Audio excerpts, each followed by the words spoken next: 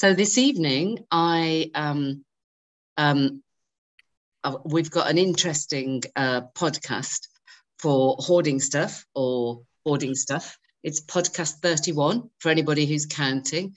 And tonight we're talking to, obviously, we've got Dave, but we're talking to Keith, who, for anybody who's ever seen the video, Keith's story, which is easy to find. I think it's on the Clouds End website, but you can also type it into Google and it will come up. And anybody that can't find it, get in touch and we'll send it on. Keith was kind enough to do a video for Birmingham Safeguarding Board.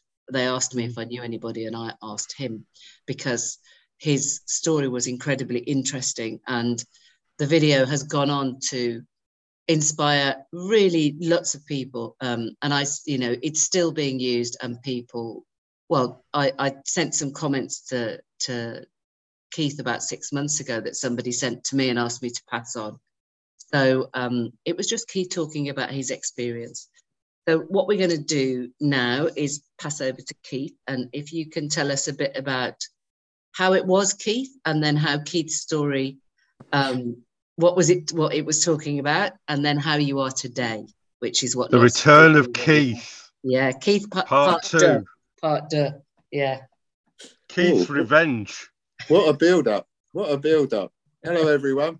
My name's Keith, and I'm amazed actually. I'm quite humbled by all this because I remember doing it. It's 6 years ago. I can't believe that actually. It doesn't seem that long ago, but anyway, it has been a journey. There's no doubt about that. And I'll take you back to where I was, probably right back to when I was a little boy, when I was about 4 or 5, probably, I don't know, right from my earliest memory. And I can't remember. I haven't actually looked at that for a long, long time, that YouTube thing. But the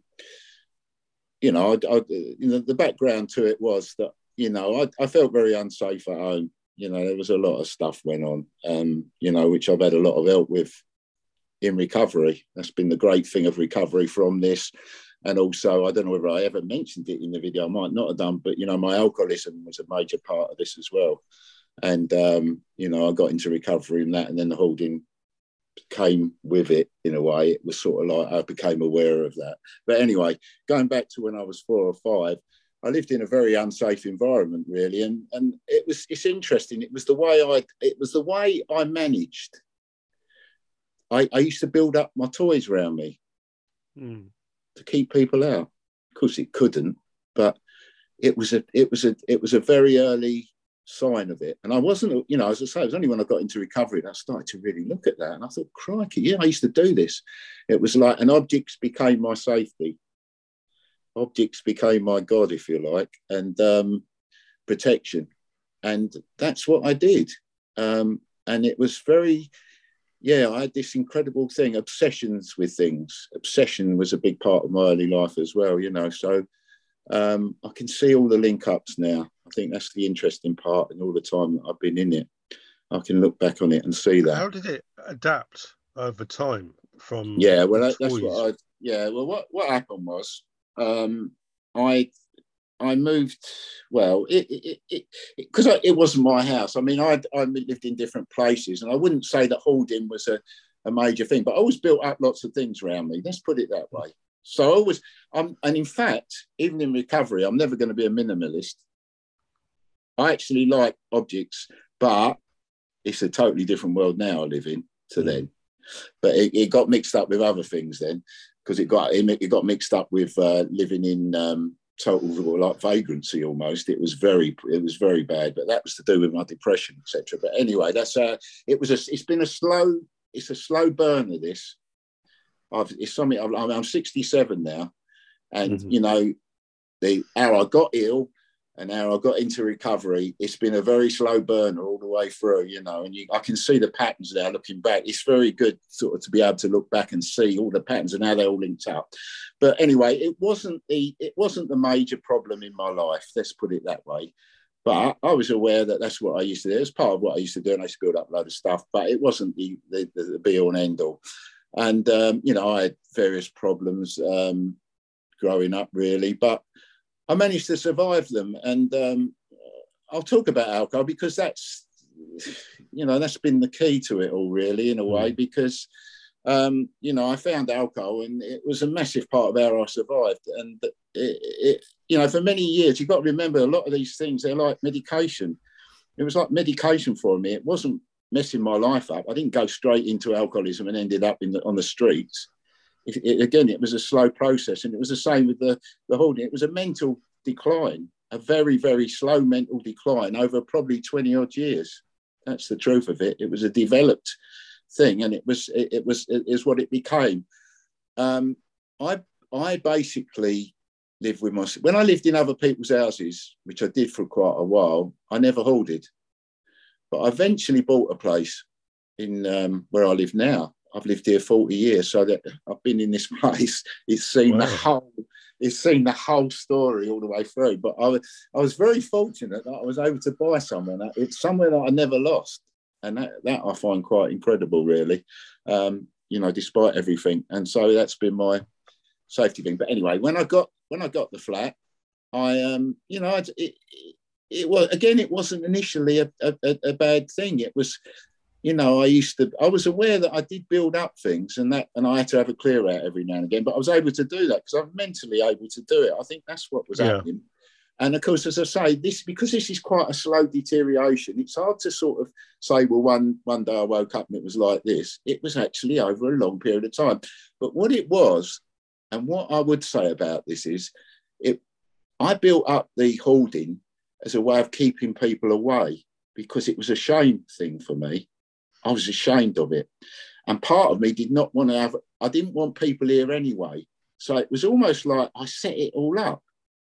I can see that now. I set up this hoarding to prevent people coming close to me. And I think that's where it links up with when I was 5. I mean, this is just my experience of it. I mean, it might not be other people's experience, this. I mean, when I'm talking, it's about my experience of this illness. And as I say, it grew out of... And my alcoholism, of course, meant that I was declining seriously anyway when I was in my 40s. And so I stopped looking after myself. This was another thing. It was about self-care. And I was living in vagrant situation. And it was really severe, But again, it was about shame and it was about keeping people away. And the things I used to do to keep people from coming in, absolutely unbelievable, and no one ever questioned it, funnily enough. None of my mates did. And even if they were I'd always find a reason not to let anyone in. That was how it was. And of course, this is over a long period of time, 10, 15 years, really, when I think about it, things deteriorated badly. I mean, my photos, I think Heather's got my photos, and I don't know whether they're still available to be put up, but I've got my photos because when I got into recovery and to look at it now, it terrifies me to look at the state I was living in. Absolutely. You have to be quite creative to be able to come up with those excuses every single time, because once you've used one, what's the next one going to be? I think people are very aware that they don't. My mates never really questioned any of it. It was weird. And afterwards, I think what it was, they were trying to be nice. They knew there was. I mean, they knew I was an alcoholic, but I didn't. Right. I think the alcoholism kept people away as well a bit. So it was almost like, well, we love him, but we can't get too close to him. So it was all a bit of that going on. I've learned this. Obviously there's a lot of water. I've been in recovery. I'll say this. I've been in recovery from alcoholism for 25 years now. So it's like a quarter of a century ago. But my holding was full on at that time, and my holding. And I think this is where it became fascinating for me.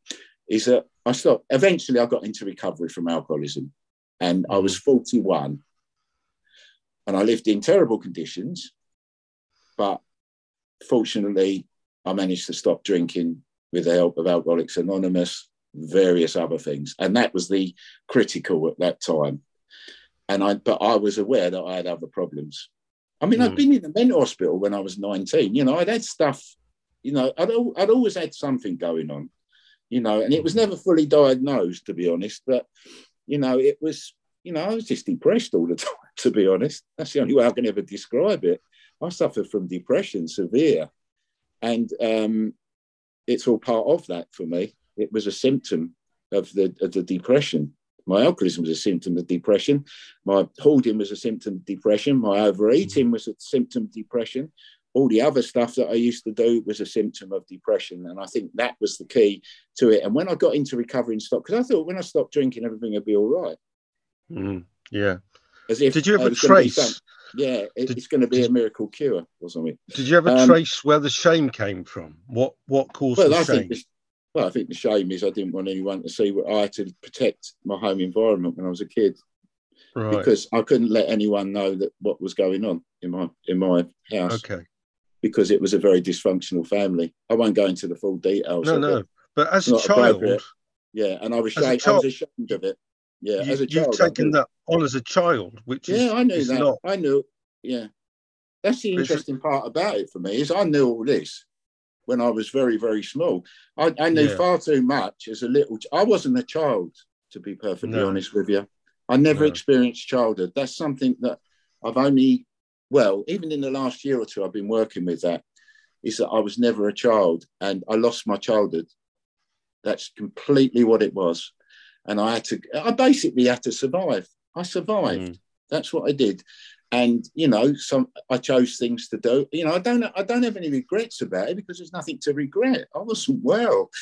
And I think that's really important, because I used to beat myself up terrible over this, and that creates shame as well. I had to start to learn that I'm not well. The shame comes from feeling guilty. Well, if I'm ill, why should I feel guilty? Do you see what I mean? Yeah. The reason that I felt shame was because I thought it was all my fault. When I was a little boy, I thought it's all my fault, that we're living like this and I've got to do that, And so it took a long, long time again to actually to learn that really, and then turn that around, because that really was the turn. It's when I can talk about it now, not feel ashamed. I can talk about anything really from my past without any shame. Obviously, I have to be careful. I've got boundaries. I've had to learn boundaries as well, because there's a danger with this that you don't want to open it up too much. I have to be very aware, even doing what I'm doing now. I mean, I'm aware that other people are going to hear this. I keep it very low key. That's the important thing. I mean, there's not much you can do. Sorry. Not much you can do about how other people think. And if they think badly, that's on them, right? That's their decision, right? Yeah. But one of the things we mentioned in the last podcast, which I always thought of as being a bit hippie-ish, really. So, I'm sorry. This is more Jane's territory than mine, right? And she's mentioned it quite a bit because she suffered with it as well. As a child, you're taught by your parents self-soothing, right? You're taught how to deal with things and to be resilient to things. But if you're from a dysfunctional family, you don't get that. No. You don't get healthy ways of self-soothing. So you look for other ways of doing it. And that might be alcohol or drugs or I think pornography was mentioned by Luigi. Yeah. Right? Self-harm, overeating. I understand that. Yeah, I had sex addiction. I had that as well. I went through that phase. I had the full. I could tick all the boxes. Yeah. So you've kind of looked for something that's and survival. Not that there's any fault in it, but shame comes from this idea that it's your fault, as you say, right? Not your fault, not your fault at all. And hopefully, over a period of time when you've been recovering and people have been talking to you about this, they've told you that that's the case. Well, I think you realise you're not on your own with it, because the trouble is when you're ashamed, you force yourself into isolation. Isolation's the problem, because you think you're the only person in the world who feels this, and that adds to it. The point is, because I know lots of people who have all these problems. I realise that you realise it's less of a. It's not something I've created. It was something I'm ill. And not only that, there's loads and loads of other people who are as well. And it sort of takes the edge off it all, doesn't it, really? I mean, when I go to AA meetings, I go to an AA meeting and it takes the edge off it. It does for me what a drink used to do, to be honest. Oh, wow. Yeah, because it does it in a healthy way, because I sit there and listen to my illness. And I know a lot of people won't necessarily understand this, because there is, a lot of people will think, oh, yeah, you're wallowing in it, but it's the opposite of that. It actually gets you through it, and it's the most incredible thing. But it's the same with this. And I was in a holders group. I was in a holders group in Leatherhead some time ago. This was quite a while ago, because, you know, going back to the hoarding, because I want to really bring that out in this particular thing. In my recovery, I went a good few years hoarding, doing all that and still doing the same thing, but my recovery was going well. I had a job and all the rest of it, but I was still living in this devastating place. Horrible. I was living in squalor, and I laughed, but it was horrible. But I still had this deep shame around that. But what I realised was, and in recovery, we have to do certain things. I don't know if you're aware of 12-step programs. Some people who are listening might do. You know, it's not a thing that everybody does, but, you know, for me, it sort of worked. But you gradually start unraveling a lot of this. But for the most incredible thing with me was that this was the one thing I couldn't get to grips with. And I used to talk about it, and I used to share it, and I said, I can't make this out. And a lot of people in AA, they don't necessarily do what I do, but I started to realise it was another bloody addiction. I didn't think it was an addiction. And once I started classifying it as addiction, I started to feel different about it, because it is an addiction to me. There's no other way I can look at it. But I didn't see it like that. I saw it as something to hide, because it was still a level of me. There was a lot of pain inside me, you know, and it was a way of holding on to it, because that's what it is. It's holding on to bad. That's the bit that it's holding on to all the bad stuff. And of course, recovery from holding is about letting go of the bad stuff and being safe enough to letting go of the bad stuff. You know, because that's what we do. You know, that's what I do. I will hold on to it because it's all I know. You know, I can't survive if this doesn't go. I can't survive. And that was absolutely right at the core of my being. So, but the great thing was, I did used to share it a lot. And one of my mates, Phil, who's in AA, he's not a hoarder, but he said to me, he found this group in Leatherhead, because he, you know, again, this is where AA's led on to this. He said there's a group in Leatherhead dealing with hoarding. Oh, I just want to share this as well, because this is interesting and other people might have experienced this. I went to my doctors about it and all the rest of it. And at the time I went for this would have been about 15 years ago or something, hoarding wasn't recognised as a thing. It was OCD. They classified hoarding as OCD. And I started to get treatment for OCD. And I also, and OCD isn't a major problem for me. And I went to a 12-step OCD group. And I've got some sort of respite from it, but it didn't deal with the hoarding. And of course, later on, they've separated it now, haven't they? It's become a different category, and that was fantastic for me as well, to realise, because I was trying to treat something that there was no help for, really. It wasn't the right thing, was it? It wasn't the right thing. And yet it was very similar. Somebody else sort of told me about this, and they said they'd gone to an OCD support group, and the first night that they went, they were talking about obsessive compulsive, unwanted sexual thought. Yes. And so this lady said, I was like, but I don't have that. You know, and she said she was quite frightened because she thought, oh gosh, people think this is me, but she didn't recognize anything, because that isn't hoarding. But then afterwards, she felt completely desperate, because it was like, there's nothing for me. You know, if that's what was supposed to help me, I don't know what's the matter with me. And that was really, you know, I'm really glad because we'd had a meeting with the OCD Action, one of the charities that works with OCD. And the sort of the subject of the meeting was, should we combine OCD and hoarding groups? Because OCD groups, there are a lot of them, you know, and so they've already got the network. And at the end of the day, we came to the conclusion that no, there is crossover. Some people have OCD and hoarding, but actually, especially for people that are just starting, there is a big distinct difference between it's a different species, isn't it? Yeah, it is. Yeah, like rabbits and hares. Well, the two main things about OCD is people know their rituals, or they know their intrusive thoughts, and then the rituals that they do to reduce the fear of those, but they can't stop those thoughts. But also OCD sometimes can be helped with SSRIs, with antidepressants, and which can suppress some of those thoughts. I mean, it doesn't work for everybody, but whereas with hoarding, people don't know that they're hoarding, so they can't talk about it that way until they've learned about that.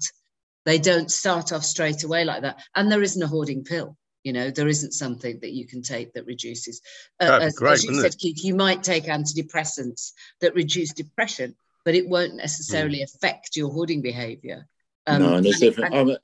I became very aware of that myself. Yeah. I mean, in the group, particularly when I went to the group, because I think with this, there's so many different aspects to it. I mean, mine was linked with squalor and all that. I had that sort of thing going on. It was about my own self-esteem and all that sort of thing. I know not everybody, and I wasn't a collector, not in the traditional way. It wasn't like I collected loads of particular things and I had an obsession about collection. It was about just basically filling the place up so no one could get in. And also because I was addicted to my own shame, and that might sound strange. It's a physical thing as well. It physically affects you. You know, you get stuck in it. You're absolutely locked in. You know, I can remember the early day. You know, it's good to talk about this because I've come through a lot of this. You know, but I'm very aware of what it would be like if I went back to it. I think that's really important because Sorry, no. Did you see the shame as almost like a friend, a protector? Yeah, it was. Well, it's what I always felt, isn't it? So it's like letting go of something. It's going to be better, and you sort of know it's going to be better, but you can't. It doesn't make sense, really. It's insane thinking in a way, but it's like I know it's going to be better if I get rid of this. I know all of that. I know all the benefits of it, but I still can't do it. Yeah. Because it is physical. It's all tied in with your nervous system and your survival instinct, and you lived only in survival instinct. Yeah, I did. And when you're in that, you're not thriving. So you're surviving. Not. So, like you said, you survived thus far, but you weren't thriving. There was no room for life. Well, I didn't know what it meant. Yeah, I didn't know what it meant ever. I didn't know. You know, people. You know, I used to see people. You know, if you've not come from that background, you don't know what it is to be free. If you know what I mean. And it's actually a bit scary. It's a bit scary because you think, how am I going to cope with that? Well, it's the devil you know, isn't it? Yeah, shame and stuff, and is the devil you know, and you know that's where that phrase comes from. Better the devil you know, because it's frightening. Change is discombobulating, and you go, oh no, I don't know, and then you don't recognise that those feelings that are coming up in you are just your body reacting to what it still thinks it's got to protect you from the original thing that you were trying as a child to understand and protect yourself from. And so this is why I love talking to you, Keith, because you are so open and so honest, but in your open honesty, you're talking a lot of other people's language that maybe they haven't even heard themselves say yet. And that's where it's so important. And I think that was why Keith's video touched so many people, because it touched people that went, I know what he's saying. I know what, and then at the end of the video, you gave them a note of hope, you know, and that was just amazing. Well, there is 6 years on. I think, sorry. 6 years on, how are you doing now? Well, from the video. Now, at the stage I did the video, I was in, I think at that stage I was doing, because I'd got into treatment then as well at Springfield Hospital. They used to, I was very lucky because I lived in an area where they had hoarding treatment, because it had started to really run. And of course, it all came from the video with Andy Honey. If I don't know whether people know this I don't know whether they know Andy on the podcast, but Andy did a video, a television program many years ago with someone, which probably everybody. Yeah, that's right. It was me. Yeah, that's right. And Jasmine Harmon from. That's it. And whose mum. And that opened up a lot. You know, that was one of the big. And then of course there was loads and loads of programs on about it, and in America and all the rest of it. So the whole thing had opened up by the time I'd got to that stage. So I was very lucky that I was sort of like in the early stages of. And this group in Springfield Hospital in Tooting were fantastic, you know, and it was run by two psychologists who specialised, you know, I'd learned, but because this was all a learning process, you know. I think the point is with it, and I don't know what it's like now because I haven't really sort of stayed in touch with that, but I got the impression at that stage it was all like trial and error, you know, and there was I think in America, they'd done a lot of work on it, and it was starting to become a thing. And there was CBT now for it. And actually, what I will say is CBT helped tremendously with me, because but the only reason it worked for me at that time, I know a lot of people have problems with CBT. I do understand that. And it certainly wouldn't have worked for me with alcoholism or anything like that. But it just so happened that with this particular thing, it's probably the biggest help that I got was with the CBT and the setting targets and the minute, like when you only clear a little space and all that sort of thing. It kept me I needed a structure. I needed an education, actually.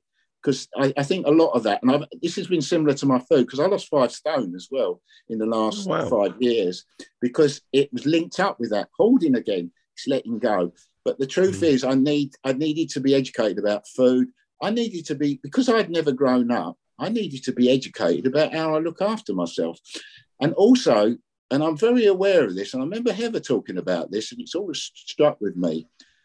I don't know if this is true of all holders, but any holders that I've spoken to, we have a problem making a decision. Yeah. And it's a sort of, I'm almost like I don't know what it is. And I've never really gone into that, but I still have a problem making a decision. And it's something as if there's something in my mind that doesn't do that. I've got better at it, and I need help to do that, to be honest. I have to talk to people, but I do have trouble making choices with things. It's almost like I get frozen in my head. My head gets frozen. I get overwhelmed very quickly, to be honest. So I don't know whether there's anything in that, but that was certainly something that I became very aware of. And it was almost like a childlike thing. Do I need this? And I had to go right basically down, do I need this? Do I want this? Do I have to have it? And what will happen? And then you go through the whole process of when you throw it away, all the feelings that come up. What I used to do as well, and again, I can't remember, I'll have to look at my video again when I say this, because I'm probably repeating myself from 6 years ago, but we're talking about 6 years on. Anyway, I learned a lot. I learned a lot how to process stuff. And I'm very fortunate now. Obviously, what happens is now, I have friends in now, which is really good. And also, my whole flat was renovated after it was cleared. And this was over a period of time, 2 or 3 years. And it all just started at the time I did I was still quite deeply depressed at the time I did the video. I think that's why it probably came across quite emotional, because I was really in it and I was really in the process. But I knew that I was on the right path, and I knew that by doing this stuff that it will help me. I know by sharing it will help me. That's the big thing. But it doesn't always go in the time span that you want it to. It's when you're ready and all the rest of it. But the procrastination that goes on around this, that's another problem. My God. I spent years saying on Monday I'm going to do it, and I've got to do it all in one day. All that stuff. It's like it drives you nuts. I go mad when I think about that. It is, but it's little and often. That's how it was for me. And I used to have this little technique, and it worked for me. I never did more than 15 minutes on my holding clearing at any one time. So you can imagine it took quite a while, but that was crucial to me, because what happened was I used to ring someone up and say, I'm starting now. Can you ring me up in 15 minutes so that you can stop me? Yeah. Because otherwise I was going to overdo it. I was going to go nuts and overdo it, and then I won't do it. It's like, I'll never do it again. It was almost like it had to become a little game. I had to play with this little child inside me and make it into a game.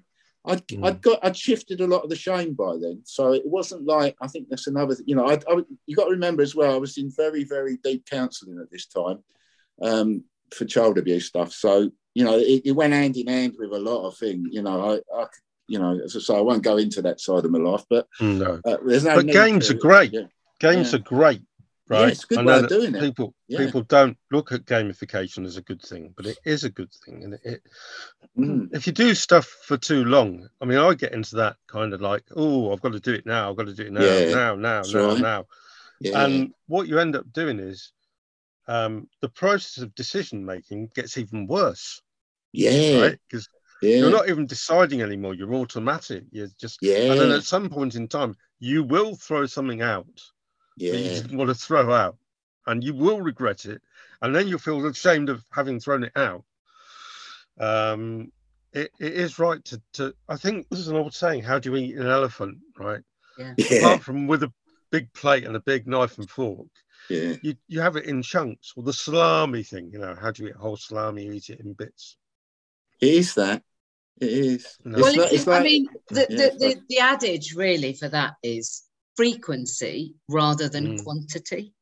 Because if you're doing something every day that is quite pleasant, so that's where the game comes in, then your brain is learning new pathways of pleasure. Yeah. And it's not overwhelmed. And it succeeds in its task. So every time you did 15 minutes and somebody phoned you up, it's like, bang, I've done my job. I've succeeded in those 15 minutes and I know I can do another one. And that's how it should be. But so many people, because of this, so as Dave's just described, you have this sort of, this self-beating up of, I've got to do it all. I've got to do it all. Oh, it's murder. Absolutely horrendous. If I go this slow, it'll take me forever. And you have just got to trust and believe in the process. We're sort of putting some stuff together and we're calling it, if you do it, it works. And then we're thinking about taking away the word if and just go, you do it, it works. Because it's a bit like really does. Yeah, I mean, the one, I use the sporting one, just do it. Yes. Because that's a slogan. Slogans are good, aren't they? They are, because they're it resets the brain, doesn't it? I know what you mean. Yeah, it's very good. Can I just share about? I want to share because where I am today, and not only that, because I manage it very well now. There isn't any. But what I do now, obviously, I have people come round, and I haven't come round for various reasons socially as well. But there's a motive for me as well. It's because they don't all know that I had that problem. Some do, some don't. But what I'm aware of, there's a couple of people, and they will point out to me when this is starting to creep back in. And it starts with a pile of, and in fact, this was really interesting. This happened last week, actually. It's paperwork. That's a biggie for me. Always was. That was one of my biggest. Loads and loads of tons of it, and all the rest of it. And it goes back to when I was in debt and all that. But now I'm not. This is another great thing from recovery. A lot of areas of my life have just changed completely. But anyway, I've still got that habit of building up paperwork and envelopes and all that swaddle. And I get it, and what had happened over a period, because I hadn't seen this guy for a month, and he came in, and on my table here, there was some paperwork, and it was building up. And the thing is, sometimes I go into blind spot, and I think that's what it is. It's a bit like what you were saying. You don't know you're creeping back into it, but I wasn't conscious of anything going on in my life that was making me like that. And he came round, he didn't say anything. He said, "Is there anything different here, Keith?" Which is good. That's a great approach. Yeah. And I thought, yeah, there is. And I knew that. See, I knew that he knew that you know what I mean? There's a game going on. Oh, no. And he said that. And I said, yeah, look, this pile is built up. And he said, oh, that's interesting. And I said, and I told him why. And it almost like came to me why that had built up. And I said, you know what? And what it was, I'd stopped going to AA meetings for about 3 weeks. Oh God! Right. And that interesting. And I wasn't even aware that I was doing that until the moment. And I said, the reason that pile of paper has built up is because I'm not going to AA because that's my recovery. So I'm starting to drift away from my recovery. And I'm very aware that if I drift away, other things will start building up. And that's what happens. It's like it's a manifestation of what's going on inside me. And then over the next few, I didn't panic. I didn't go into panic over it, because now and again it will start creeping in. It's what it is. But I need to be monitored. I can't monitor myself totally. What I will say with this, I don't know. Obviously, there's a lot of people listen to this, and a lot of people have seen my video. But the most important thing is to reach out. And I know how hard that is. I just know how hard that is, and it might not be possible for a lot of people. But this is where Heather's stuff is brilliant. And there is more opportunity to do that. But just reach out, because it is the most crucial part of this. I couldn't do this on my own. I could not do this on my own.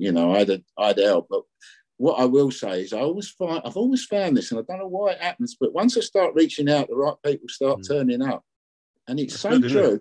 It is very, very strange, that. And I don't always believe that. And what I also have to do, because this is Keith's way, I have to go and struggle for a bit. I have to go off on my own and struggle, go through all that, do all a bit of procrastination, get a bit low, and then, oh, sod it, I've got to get help with this. See, Keith, I would have hoped that by now you've been 67, right? You would have done enough of the struggling, right, and gone exactly and learned a bit quicker. Yeah, it is. The bizarre thing, like you're talking about paperwork. Imagine that you were Keith as you are now in the 1950s, right? Yeah, yeah. And imagine how somebody like yourself in the 1950s at your age would have felt if they'd gone, this is all the paperwork that's going to be coming into your house, because they wouldn't have had it back then. We're living in a time where there's so much paperwork coming through. Yeah, that's true of everything, isn't it? They didn't.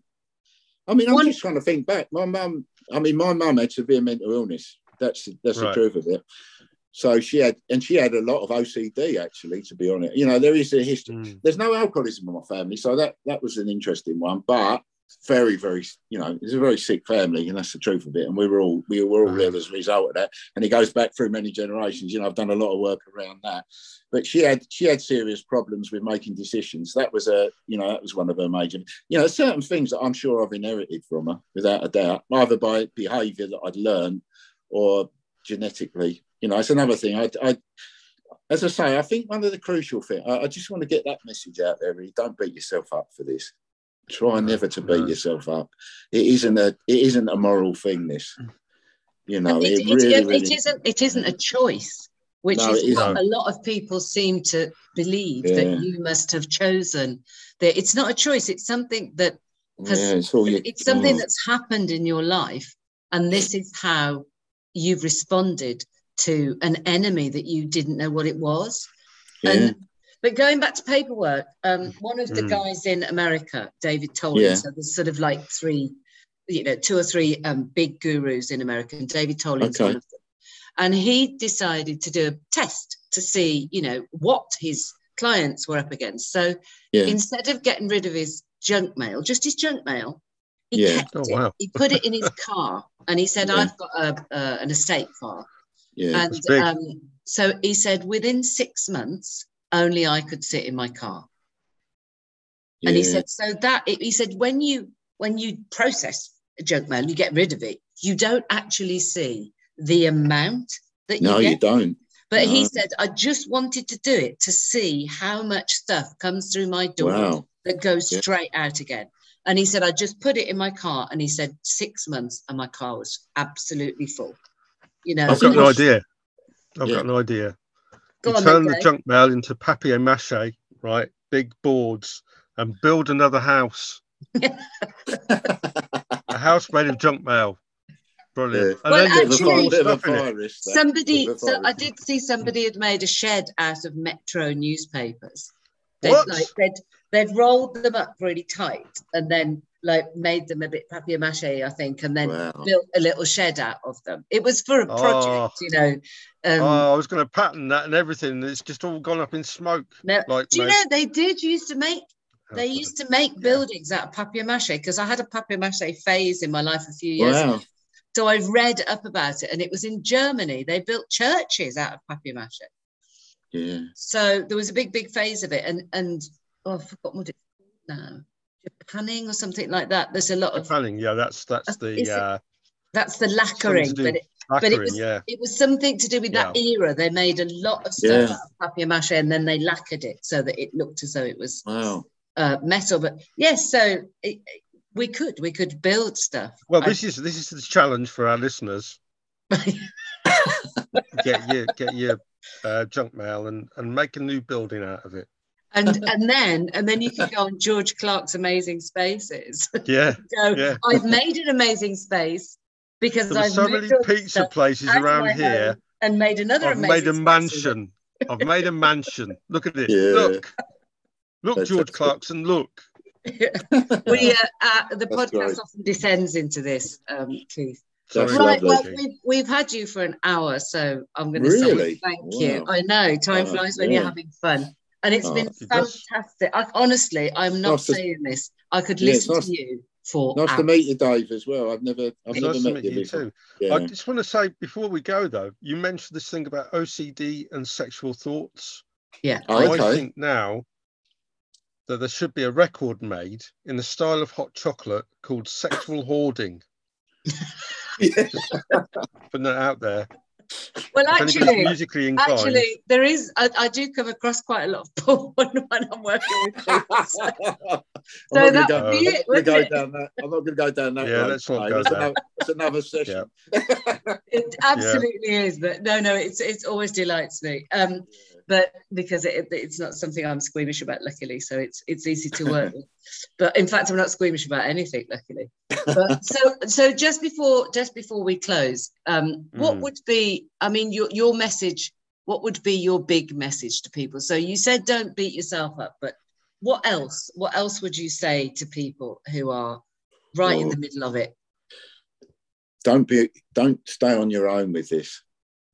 That is the most crucial thing, because, and I know how difficult that is, but just reach out. And, you know, anyone who's listening to this is obviously aware of it. It's very difficult because a lot of people are very much on their own with it. But there's people listening to this that are probably in that sort of on the edge. Just do it. Let's put it that way. Just reach out. There is a lot more help out there by the sound of it. There certainly is. And it's there. And as I say, it's walking through that. It's the first step. It's like when you do this, when you start clearing your house, it's the first step. It's getting to the first step, but also get help to do that. That's alongside. Lovely. Get people on side. Build up as much as you possibly can. Build up a support mechanism. Yeah. Yeah, that is crucial, and I know how hard that is when you're not in that space. It is. It's really hard. Will, believe me, it will pay off like nothing else. You know, my life, and you know, sometimes I take it for granted now. You know, because I was saying, you know, I've had this whole flat deck. I've had it all renovated. This is all in 7 years. You know, it's Brilliant. Like I live in this brand new flat, and it's like, and do you know what? It's sort of, I've got used to that. The point is as well, you'll get used to not being a hoarder. Yeah. Now, that might sound weird, but you might always have the tendency of it, and you might never become a total minimalist. You don't have to. No, you don't. You don't have to. I like objects, but I'm not obsessed by them now. Yeah, that's it.